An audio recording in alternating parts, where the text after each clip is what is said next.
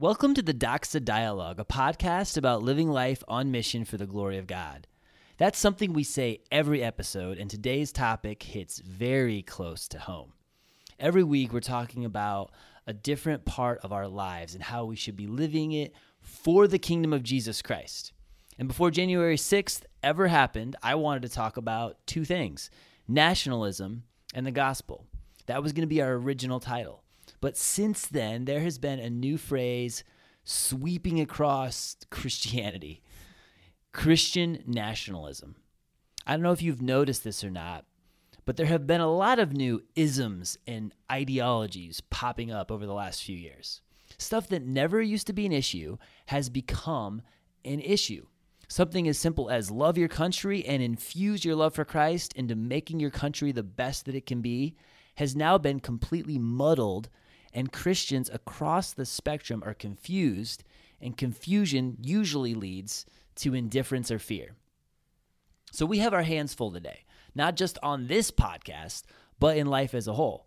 Being a Christian has never been more complicated. How to think critically has never been more important. So we have a lot to unpack today, because if there's one thing you can be sure of, whenever you have a case of people coming up with a relatively new ideology where it is a collusion of familiar terms that are blended into a new problem, you always have something deeper going on. There is nothing new under the sun. We know that. So what are the roots of the problem? Every issue is a sin issue in the heart of the man. So at the core, these are not new issues.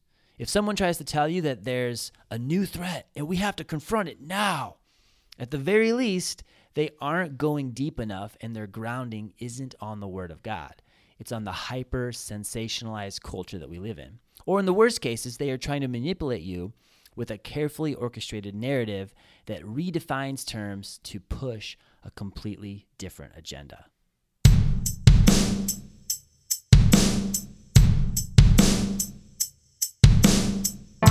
Welcome back to the Doxa Dialogue. My name is David Rudy. I'm the pastor at Doxa Church.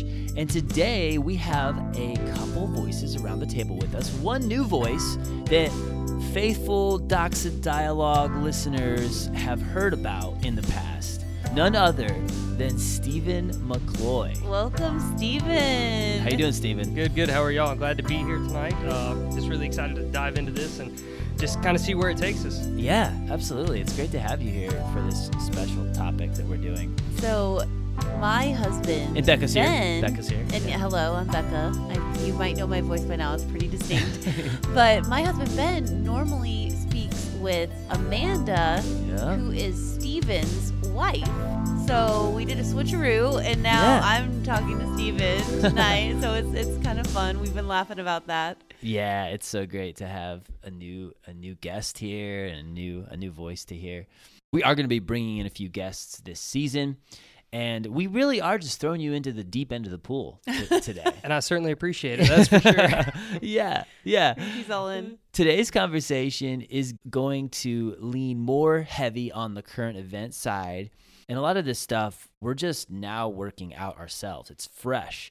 And the Docs Dialogue is not a regurgitation of mainstream Christianity. This isn't where you go just to hear exactly what Christianity Today is saying. If you're a regular listener, you know that. We haven't pulled down our conspiracy theory podcast episode. We analyze things. We're free thinkers. And even though we use this podcast to teach the Bible, we aren't in lockstep with anyone in particular. We're Christians seeking truth in a mad world. And this table is always open for dialogue. Mm-hmm. So if you hear something today that you don't like, or maybe you don't understand, that is all right. Just please don't get mad at us. Let's just talk about it. We have an open line of communication through our Instagram page. We always like to interact with you listeners. We really value that. Absolutely. So, yeah, with all that said, I think we all can agree that our country doesn't have very much unity right now. I mean, when our president asked for a moment of silence for healthcare workers at the Super Bowl, we heard a lot of boos, and there was no moment of silence. The political divide hasn't been this strong since probably, 1861. So let's not be part of that, and let's have a conversation as humans who love Jesus, who are seeking to show his love into this world, not just to our nation, but to the globe. So with all of that said, let's start this conversation.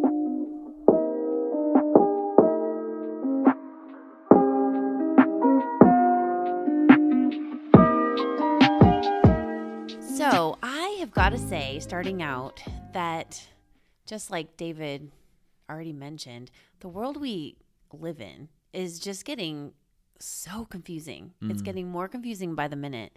And I honestly look around and at times I get really alarmed about it because we are seeing so much intellectual laziness, I think, theological inaccuracies going around, and just a lot of misinformation going around. And we live in the information age. So I don't say that to, shame us or to be rude, but I say that to say, I think we need to challenge ourselves to just dig a little deeper and not to blindly follow anyone or anything, no matter how winsome they are, no matter how passionate they are. I just think that it's really, really important, especially now, to understand that going in. Yeah. And also, I wanted to give a shout out to you, David. I know you're not, he didn't pay me for this, guys, I promise. But I really appreciate that we have a pastor who is a genuine shepherd, who has courage, who actually Thanks, Bekah. will talk about topics that are not easy and wants to shepherd his people through a crazy world, and just going there. So I appreciate that. It does take courage. So thank you, David, for leading the way on that. Thanks, guys. Thanks for being part of this too. We have a whole church of people that aren't afraid to. We have a great church of people that we have good conversations with. So I'm so thankful for that. But I truly believe we have to find our courage in this world right now. And I think we've got to get better at having hard conversations lovingly and, digging deeper. So that being said, Christian nationalism has really become a buzz phrase recently. And talking about that, intellectual laziness, how many of us have read or listened to this ism, and it's being very loudly disavowed, but we haven't been given an actual definition. I think the first thing we always have to do, and this is the kind of speech teacher coming out of me that I used to teach public speaking.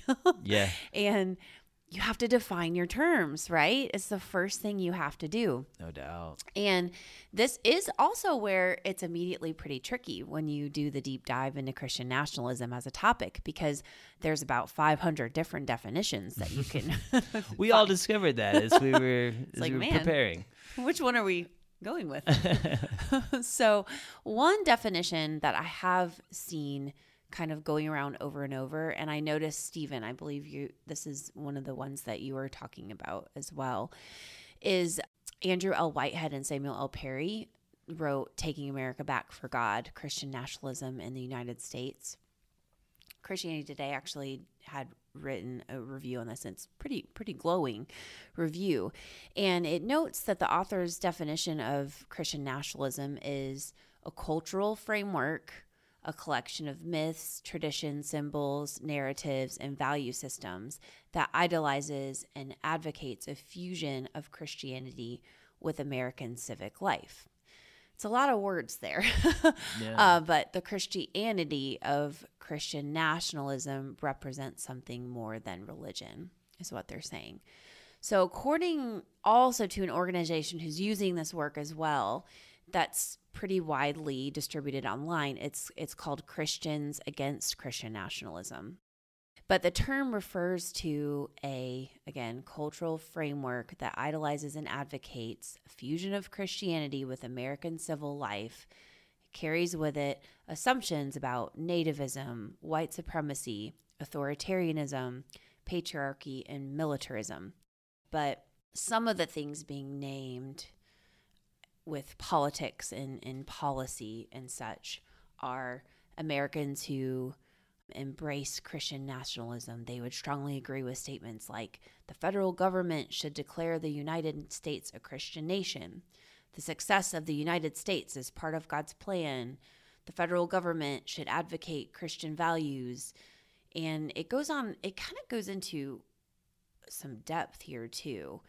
It talks through a lot of race things and anti-immigration views and fears refugees, and kind of throws a lot of people that condone police violence towards Black Americans. So lumping a lot of things together there. It's a lot of things. And to be honest, if you look at that as a definition, I don't know that I really know anyone that really fits that completely. So yeah.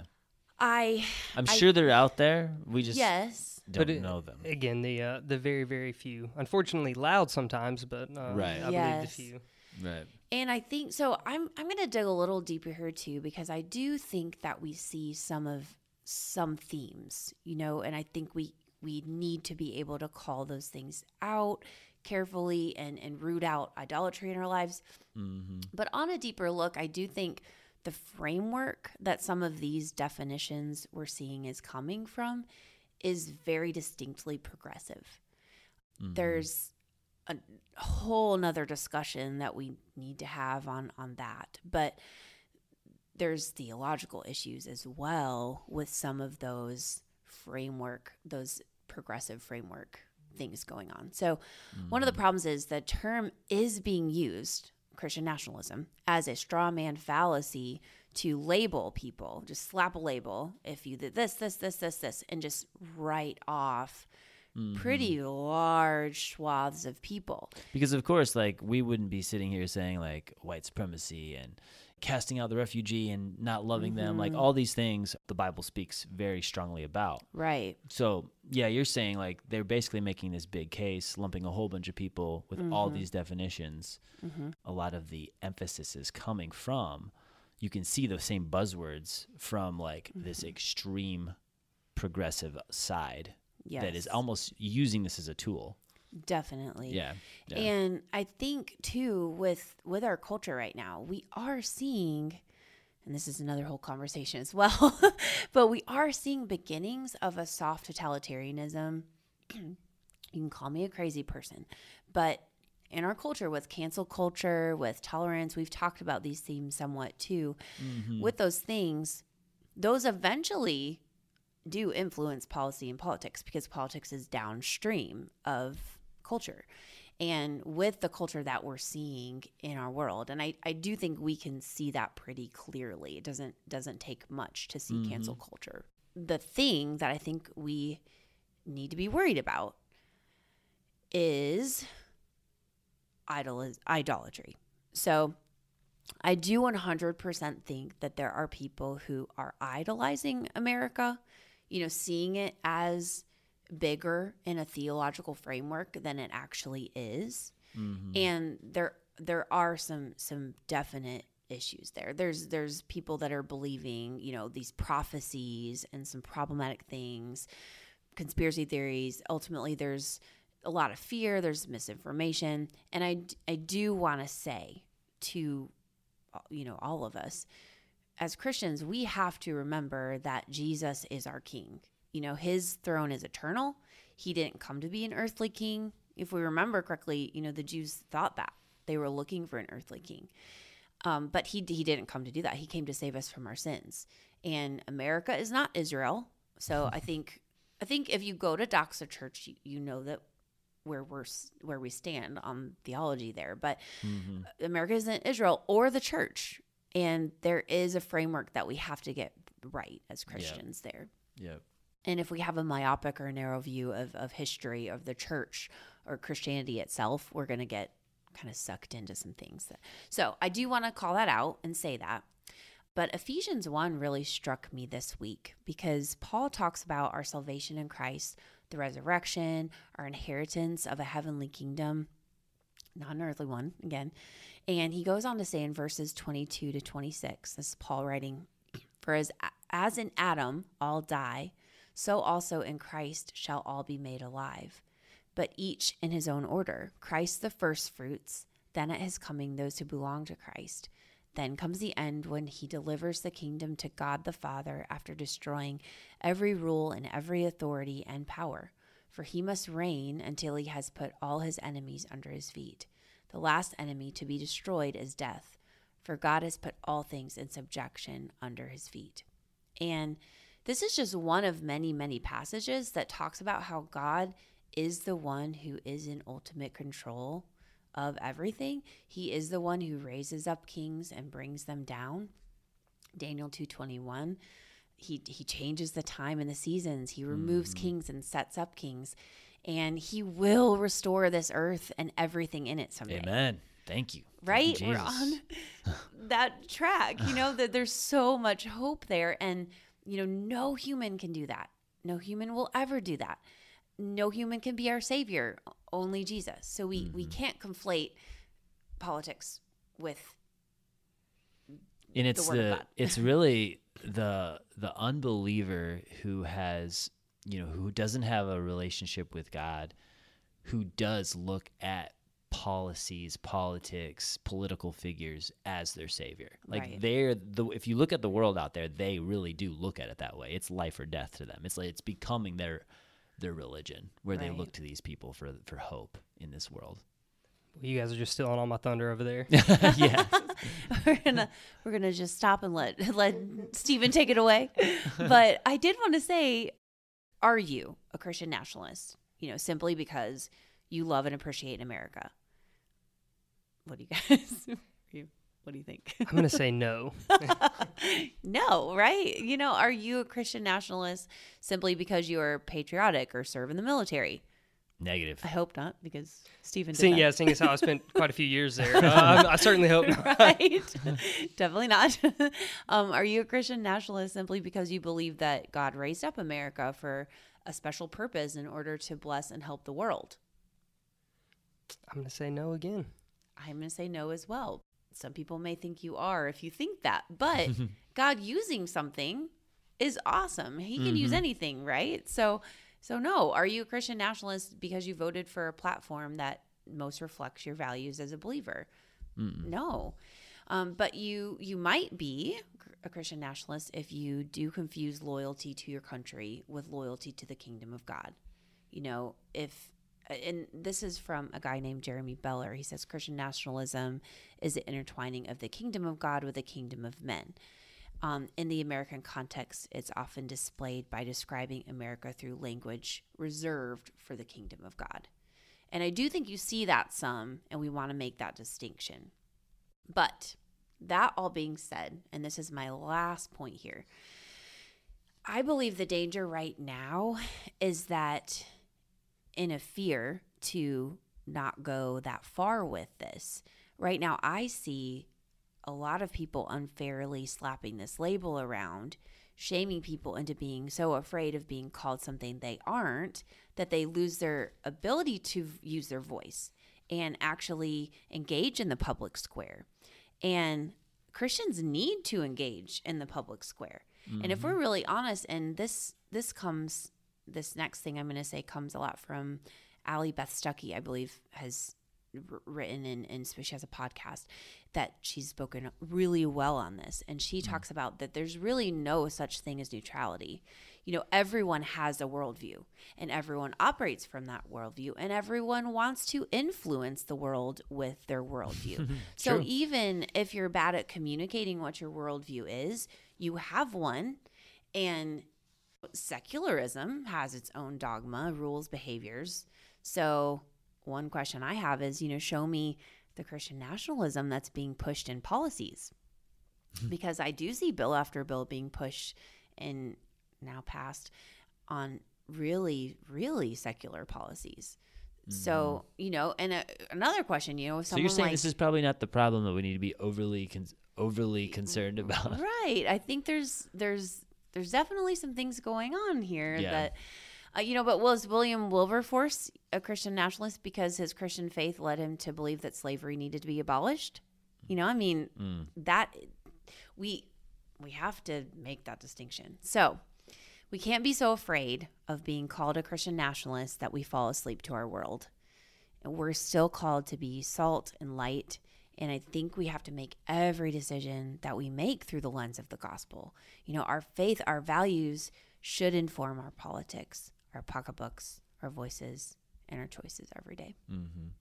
And as a matter of fact, if you really know Christ and you're challenged on this and you hear everything that you just heard, I mean, because it would be a legitimate problem if you have a Christian who loves Jesus running around thinking that the answer to the world is America, so I have to like fix all the world's problems with America. Mm-hmm. I don't know of any believer who wouldn't be corrected and immediately like, Definitely oh not yeah, at our church. oh that's a good point of view. Yeah, Mm-hmm. thanks for sharing that. You know what I mean? Mm-hmm. So I'm not saying this isn't a problem. Like if there's a Christian who's genuinely confused on this kind of stuff, then Mm-hmm. yeah, we want to correct them. But like, I think a genuine Christian's going to understand that pretty easily. Mm-hmm. Like they understand their own depravity. They see what man is up to, Mm-hmm. and we know God is the answer, and repentance, forgiveness. You know, and I think even most unbelievers would probably agree that, you know, America saving the day is not the answer. Right. I mean, you know, it's not hard to turn on the news and just see that there's bigger problems than, you know, us throwing money at something can take care of. Right. Or, you know, a show of military force, which, I mean, there's times that certainly worked in history, but, you know, at this point in time, I mean, Yeah. I would be hard-pressed to find somebody that actually truly believes that. Right.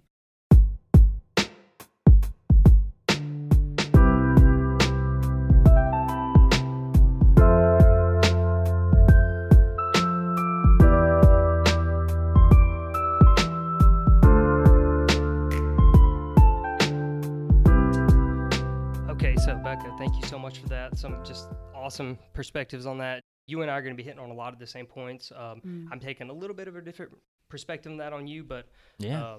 you know, it's just so funny that without even talking to each other, we came to these same conclusions. I think Right. that's a you know pretty powerful thing. That's cool. So for me, the way I like to think about problems is, you know, through questions and then almost like a Socratic method. But, you know, I'm asking myself questions and then I try and answer those questions through research. And to be honest with you, Christian nationalism was new to me. Yeah. I mean, I know what a nationalist is. Like, you know, I Right. feel like that's a pretty self-explanatory definition. It's And a historic thing. yeah, and just so you know, when y'all approached me about this and I started looking into it, I was honestly I was surprised. So I said, you know what, kind of in the same way as Bekah, I had to go in and say, well, let me make sure my definitions are straight. So Yeah. you know, for the first thing here, I said, hey, you know, what is nationalism? What is patriotism? And in doing this research, I picked up another definition that I think would more accurately describe what people are talking about here than the Christian nationalism that's being thrown out now. Yeah. So for the first one, and this is the simplest definition you can get. If you throw this into Google, this is literally the first thing that's going to come up. And I just want to keep things simple. Being in the military, I had the KISS, keep it simple, stupid. So I try and do that in every aspect of my life. 'Cause I don't think I'm smart enough to make things hard. So simple definition right here for nationalism. Nationalism holds that each nation should govern itself, so they are sovereign and free from outside interference, self-determination. Okay? Then we have patriotism. It's a deep love or admiration and devotion for a land, society, or tribe. And then the final definition I came across, which again was just so interesting to me, is chauvinism. Now this is based off of a guy, apparently his name was Chauvin. He was a follower of Napoleon Bonaparte, even after he was badly wounded. Oh, Napoleon nice. had been arrested, you know, thrown out, you know, Yeah. put on that little island by himself. He was still just Oba. very devoted Yeah. to Napoleon. You know, I mean, he was fanatical with his Okay. Yes, devotion. man. So that's where this definition came from. And again, the simplest definition is extreme belief that one's group is superior and that all others are weak or unworthy. Yeah. So then hearing that definition and then looking at the definition of Christian nationalism, which again, you know, this is a relatively new trendy term that many conservatives, whether they're Christian or not, and this is specifically talking about America here, are being thrown into. So again, I'm going to echo Bekah on this one. And Whitehead and Perry, in their article, Taking America Back for God, Christian Nationalism in the U.S., assert that Christian nationalism is simply using the Bible to impose a conservative political agenda and brand their political opponents as ungodly and un-American. Right? So we go back to, we're using a very broad brush here to paint huge groups of people. You know, this new trendy definition that many conservatives, whether they're Christians or not, are being thrown into, seems to ignore the fact that there are people across the world who are Christians and love their country. And I'm pretty sure that they would consider themselves Christians and not Christian nationalists. So the first part that's problematic with this definition is the fact that this Christian nationalism seems to just focus on American Christian nationalism. And you have to say, okay, well, why is that? Again, there's so many people across the world that they choose to approach their worldview, and the government and how you vote in the political party you're going to be attached to is included in that with a Christ-centered worldview. And that's just not what we see in this true definition. Again, it's more in line with the chauvinist, the extreme, fanatical belief that, my group is superior and that all others are weak or unworthy. And again, we've already said that there's certainly people in America and everywhere that believe that. I mean, that comes to no surprise, but it's not this sweeping problem. That is a point that most people are quickly forgetting, that all throughout time, in every country, there are people, groups of people who believe they're better than the other person. They look down on people who are different than them. It doesn't go well when they really get into that, right? And that's where, it just gets so complicated with the media and having just, access to everything, literally with just one touch away. Literally typing Christian nationalism in here. I mean, again, you would make it think it's this crazy pervasive problem that's just all across America. That there's these white supremacists in here that are marginalizing all other religions under their heavy, blue collar working class boot. They've got their guns locked and loaded and they're ready to go, and they want to hold down anyone who disagrees with them and keep any non-believer subservient. And you really have to say, like, where is that? Yeah. Not to get too much into it, but you address the Capitol riots. I mean, you can see two very different things.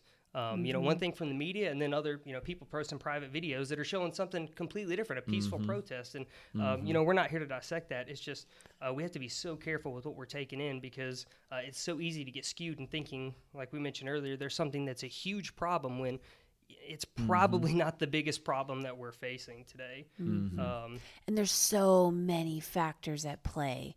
And like we're seeing, there's so many things they're lumping into one term, and they're all separate things that need to be addressed for sure. But it's a lot. Yeah. And I believe if we we try and be objective about this, and we really take a step back from the definition that we're getting of conservative Christian nationalism, and I'm using air quotes with this, I think that it would say that and progressive liberalism are just two sides of the same coin. They're both taking tricks from the same playbook and just calling them by a different name. And again, Bekah, you hit on it too. By definition, what everyone is trying to do is influence the world around them to fit their worldview. And that's either going to be, a Christ-centered worldview, or it's not. Right. And you're going to try and justify your actions either way.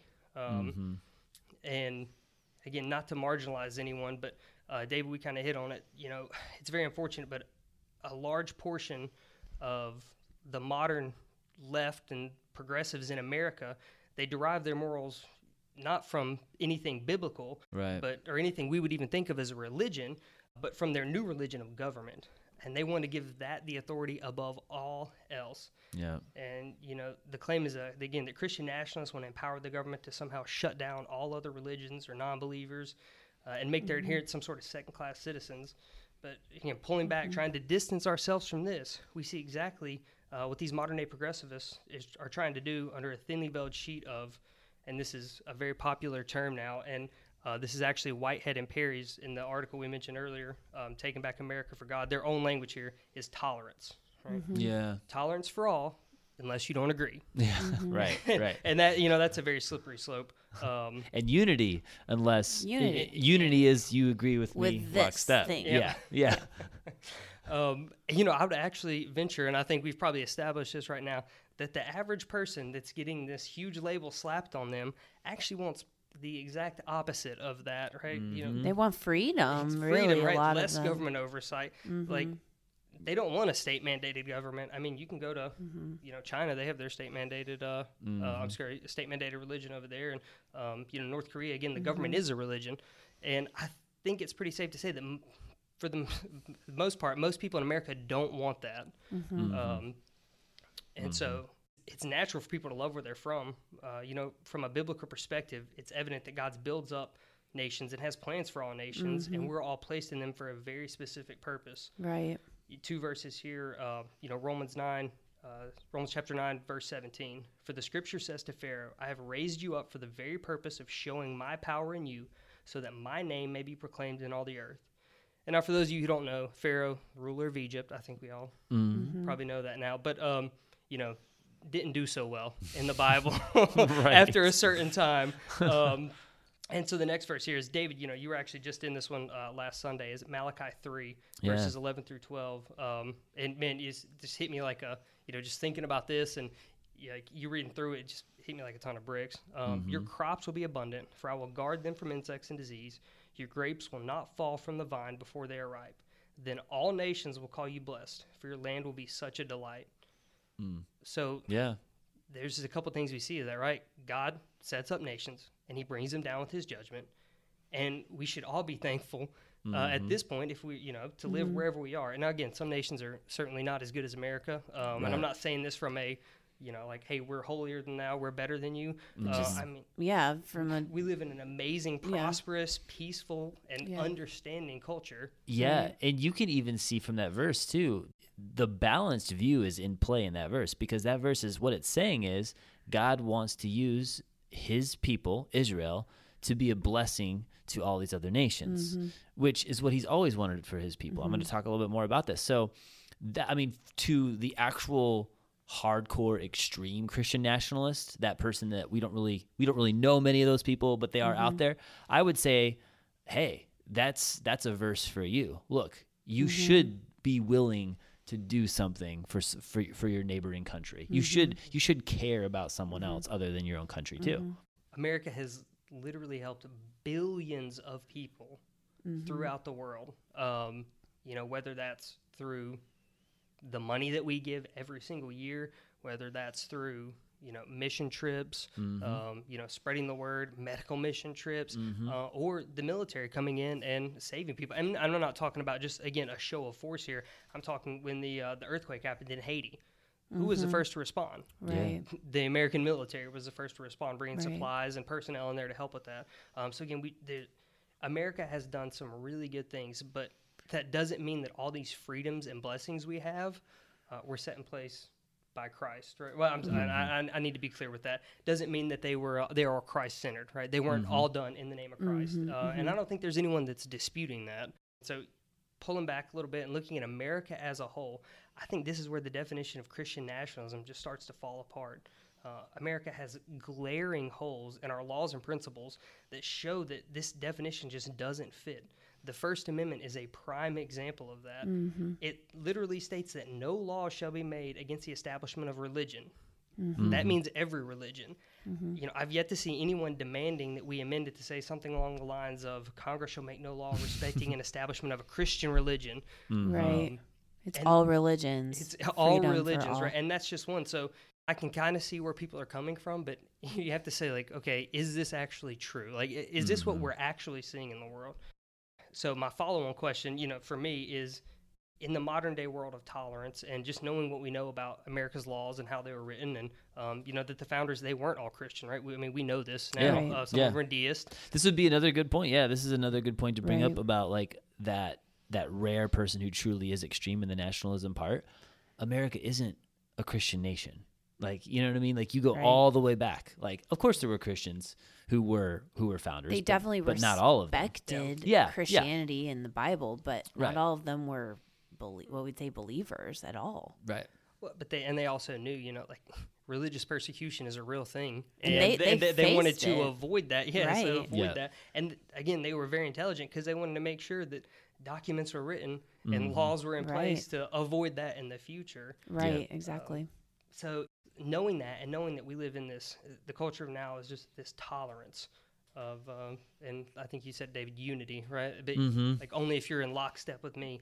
Is it still really beneficial to claim that you're a Christian and to want to change America to a purely Christian nation? Again, of course, some people want to do this. They truly feel that way. The same way that, some Muslims chant, death to America, death to the Jews. The same way that there's Americans in here that want to see America fall just because they think that somehow capitalism is inherently evil. And, having more than someone else obviously automatically makes you a bad person. But, as we talked about, these opinions are much less popular than we're being led to believe. And we, again, see this broad brush being used to paint anyone, who identified as a conservative, a Christian, or who voted for Trump as a white supremacist, only interested in, having their gun-toting savior subdue the non-Christian few. And then, this is how it's being presented to us. But is this really true? Is this truly what we're seeing in today's America? Or is this more of to be a Christian now, is it more of a branding of bigotry and intolerance? I would say, and if you can answer this question honestly, you would probably be pretty surprised. But are people more afraid to speak up in the workplace for Christ or for the latest perceived LGBTQ issue? Yeah, good question. Good question. And I certainly don't say this to insinuate that Christians in America are victims, because thanks to the First and Second Amendment, we certainly aren't. Right. But the status that we previously gained, or that someone could previously have by just proclaiming themselves to be a Christian, has certainly diminished I from what totally it was agree. years ago. That's a good point. Yeah. I don't think it's that beneficial. So circling back to, and this will be my final point, the previous question I asked is, can I be a Christian and still love my country? Again, the answer, it's pretty apparent. Yes, you can, right? But like Bekah said, what we have to do is be extremely careful, because the danger isn't so much in loving your country. It's putting too much love into patriotism, or too much love and faith into government, and placing our whole identity in those things. And that's where, by definition, you'd be more of that chauvinism. We have to make sure that we aren't equating a win for our political party as a win for Jesus. The truth is that our preferred political candidates and political agenda can't save us. While having a Christian nation sounds amazing, you can't legislate belief into existence. No. And I mean, show me somebody that thinks they can, please, because that's, trying to legislate Christianity into people's lives is as ridiculous as trying to legislate racism out of it. Right. Yeah. It comes back to, it's a heart problem, right? That is literally where the problem is. And we can't force anyone to do anything or be anything any more than we can save ourselves. And just to give kind of a funny story, and I was actually reminiscing. I tell the story a lot, especially like friends that are just getting married, because it was a good life lesson for me. Yeah. Man and I, we've been married for 11 years now, coming up. Congrats. Awesome. Yeah. So we've been married for maybe a year, and we were arguing about something. I don't remember what it is. You never remember, right? Exactly. And I was trying so hard to get my point across to her. And I can, unfortunately, I can be kind of brutish, and I've tried to pull that back as I've gotten a little older. But more of the sledgehammer than the gentle Stephen, approach. no way, no way. I'm sure we were, hashing it out the night before, and the next day I got to work, and I was talking to my boss, and I said, how can I make her see whatever it was? And he stopped. We were walking. He stopped, and he looked at me, and he said, well, the first thing you're going to have to learn is you can't make anyone anything. See anything. You literally can't. You can't change their mind. He's like, you can present them with the evidence, and then it's completely up to them. And that one just, it hit me like a ton of bricks, because this is, again, where just the definition falls apart, right? You can't do this. God has raised up so many nations throughout history, and time again, they've all fallen short. 1 Peter 2:11 says that we're temporary sojourners and pilgrims on this earth, and we're in the world, but not of the world. Yeah. And our time here should not be spent throwing all our hope into administrations and leaders that are going to fade away and ultimately disappoint us, no matter which side you fall on. Right. Instead, we should focus on that which won't fail, the eternal kingdom of God. Amen.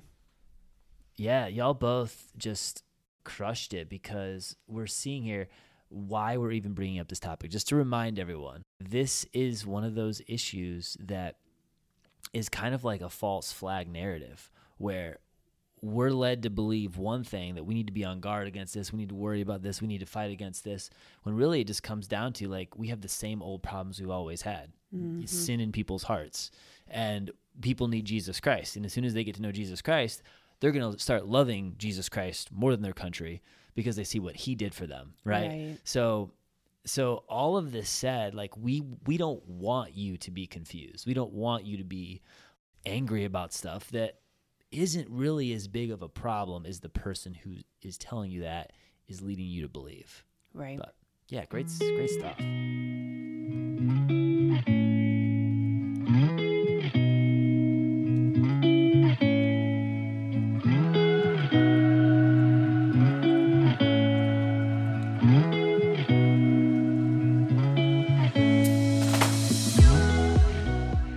Jeremiah 29 says this. These are the words of the letter that Jeremiah the prophet sent from Jerusalem to the surviving elders of the exiles and to the priests and the prophets and all the people whom Nebuchadnezzar had taken into exile from Jerusalem to Babylon. I'm going to skip a few verses here with a lot of names. Verse 4, thus says the Lord of hosts, the God of Israel, to all the exiles whom I have sent into exile from Jerusalem to Babylon. Build houses and live in them. Plant gardens and eat their produce. Take wives and have sons and daughters. Take wives for your sons and give your daughters in marriage, that they may bear sons and daughters. Multiply there and do not decrease, but seek the welfare of the city where I have sent you into exile and pray to the Lord on its behalf. For in its welfare you will find your welfare. For thus says the Lord of hosts, the God of Israel, do not let your prophets and your diviners who are among you deceive you, and do not listen to the dreams that they dream. For it is a lie that they are prophesying to you in my name. I did not send them, declares the Lord.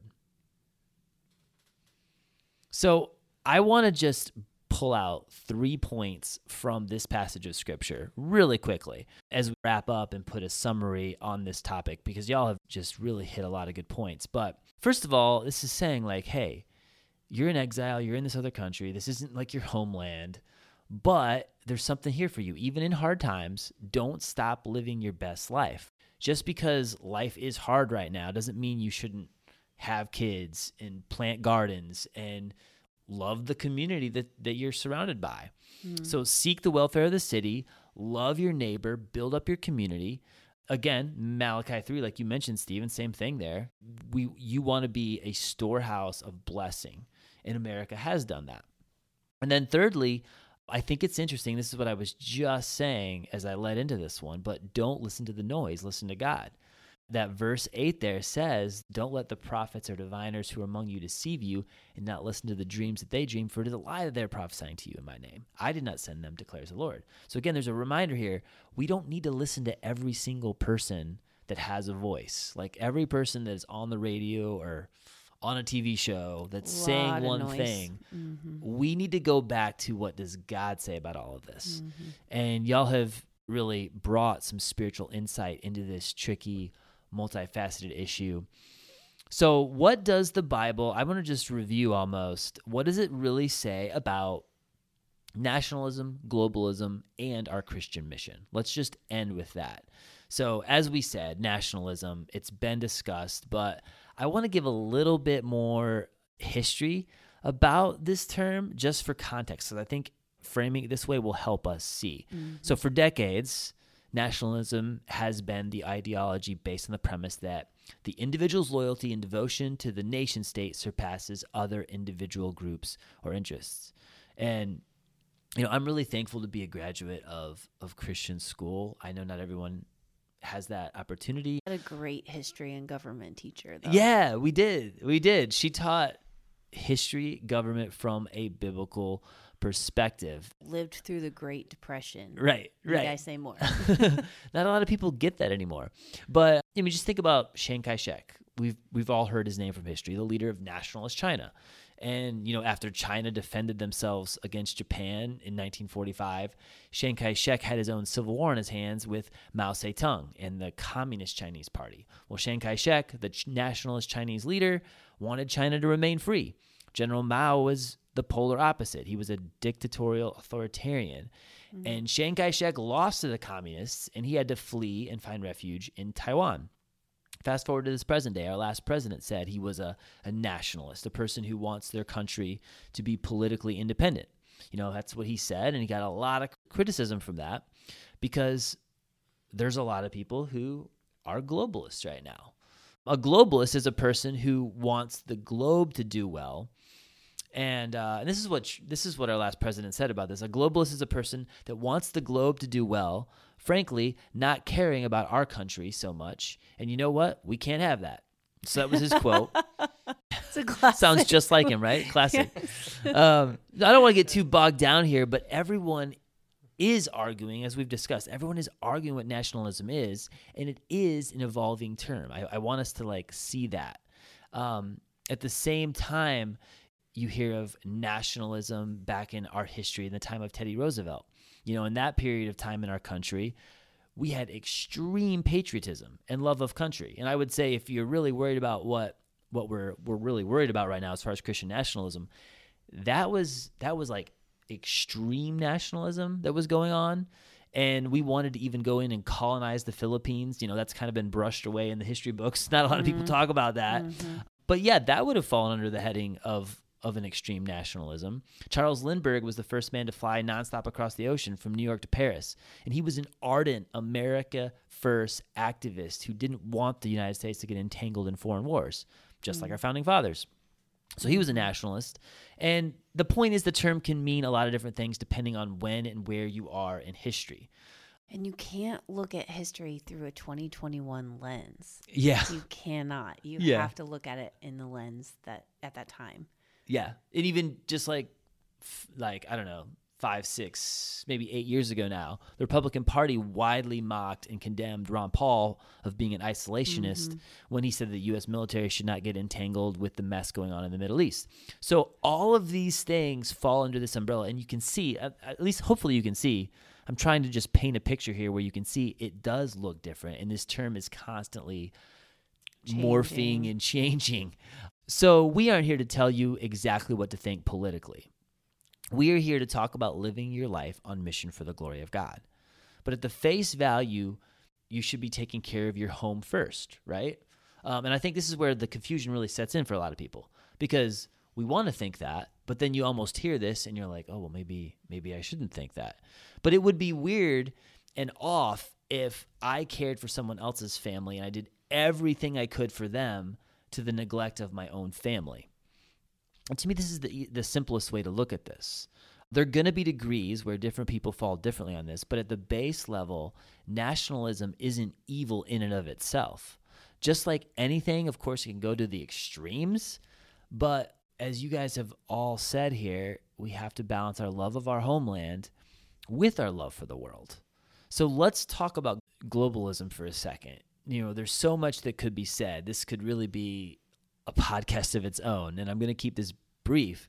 But God loved the world. He sent his son to be the savior of every tribe, tongue, and nation. Amen. We are called to be witnesses in our local Jerusalem, our city, into Samaria, our surrounding and extended area, and into the uttermost parts of the earth. The Great Commission is to go into all the world and preach the gospel and make disciples of Jesus Christ. We support missionaries who go out and proselytize. So you have this side that Christians should have a heart for the globe. Right.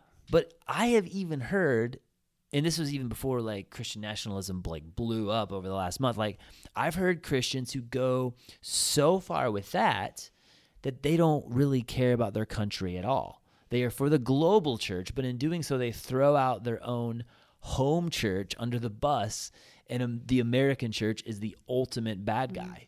Mm-hmm. And I would say again, like, what are you doing here? How can you care so much for the global church and not care for your own church that your own families and your own communities are like living in? And you don't hear that from people from other countries. You Right. really don't. Right. They're actually for us. Like they're on the same team, Yeah, you know? they want America to do well. Yeah. So this all goes back again to something we all know, but we have to be reminded, especially when we're hearing all the noise. Satan is the prince and the power of the air. His domain right now is this present darkness of earth. And one day he will indwell a one-world ruler who will create a universal, totalitarian, one-world government. And there are right now evil people in high places who are conspiring to end national sovereignty and bring the entire world together. That's in Revelation. Mm-hmm. And sounds like a conspiracy theory because it is a conspiracy theory that's going on out there. And it's not talked about very much. But I am pro-globalism when it comes to the gospel, but I'm for individual rights, states' rights, and individual autonomy of every individual nation-state across the globe. I want to keep the United States as long as we can because going back to Scripture, that's where we are planted by God. Mm-hmm. We are to make our churches into a lighthouse to shine the glory of God and impact the lost with radical generosity and love. So you can be a globalist and a nationalist. Those terms aren't mutually exclusive. That's something that every Christian needs to remember. It's just how you look at them. Right. Are you looking at them through the biblical lens or from the self-centered like right now, 2021, highly politicized lens. Right. That's so well said, David, because I do actually feel like I've heard things like that a lot, even lately. It's just, oh well, America's going down, oh well. And, you know, and I agree that it's not the end all be all. Obviously, we're spending time saying that. Yeah. But we don't want to see anything just totally go down. Freedom is cool. So yeah, I mean, very cool. Yeah, that's why America, I really truly believe, is one of the greatest nations in the history of mankind, is because we were founded with this pursuit of religious freedom and just all these ideals that, they weren't perfect. Like, there were sinners back then. They were making serious mistakes, and there's always been, you know, harsh things and injustice, like, of course. But the driving pursuit is give people freedom, let them have the individual property rights and all those things to allow them to flourish. And I don't want that to go away from my kids. So I want to do everything I can to see that stay. But I don't put that over the gospel. That's and not whatever my life. happens, God will take care of us. He'll be with us. His mission goes forward. So whatever happens, we're okay. Exactly. So yes, globalist, nationalist. I'm both, because I believe I'm looking at them from a biblical lens, not a new world order lens. And the only thing that gives balance and perspective is the truth of the gospel. So when you're hearing all this, go back to individual heart. Where are you at with that? What is your heart's treasure? Who is your king? And who are you really living for? What's the answer to our problems? Those are the questions. Once you answer those, you will know whether you're balanced or not. Right. If we are determined to seek the welfare of our city, to love our neighbors, and to reach people for Jesus Christ, we will love our country and we will love the world.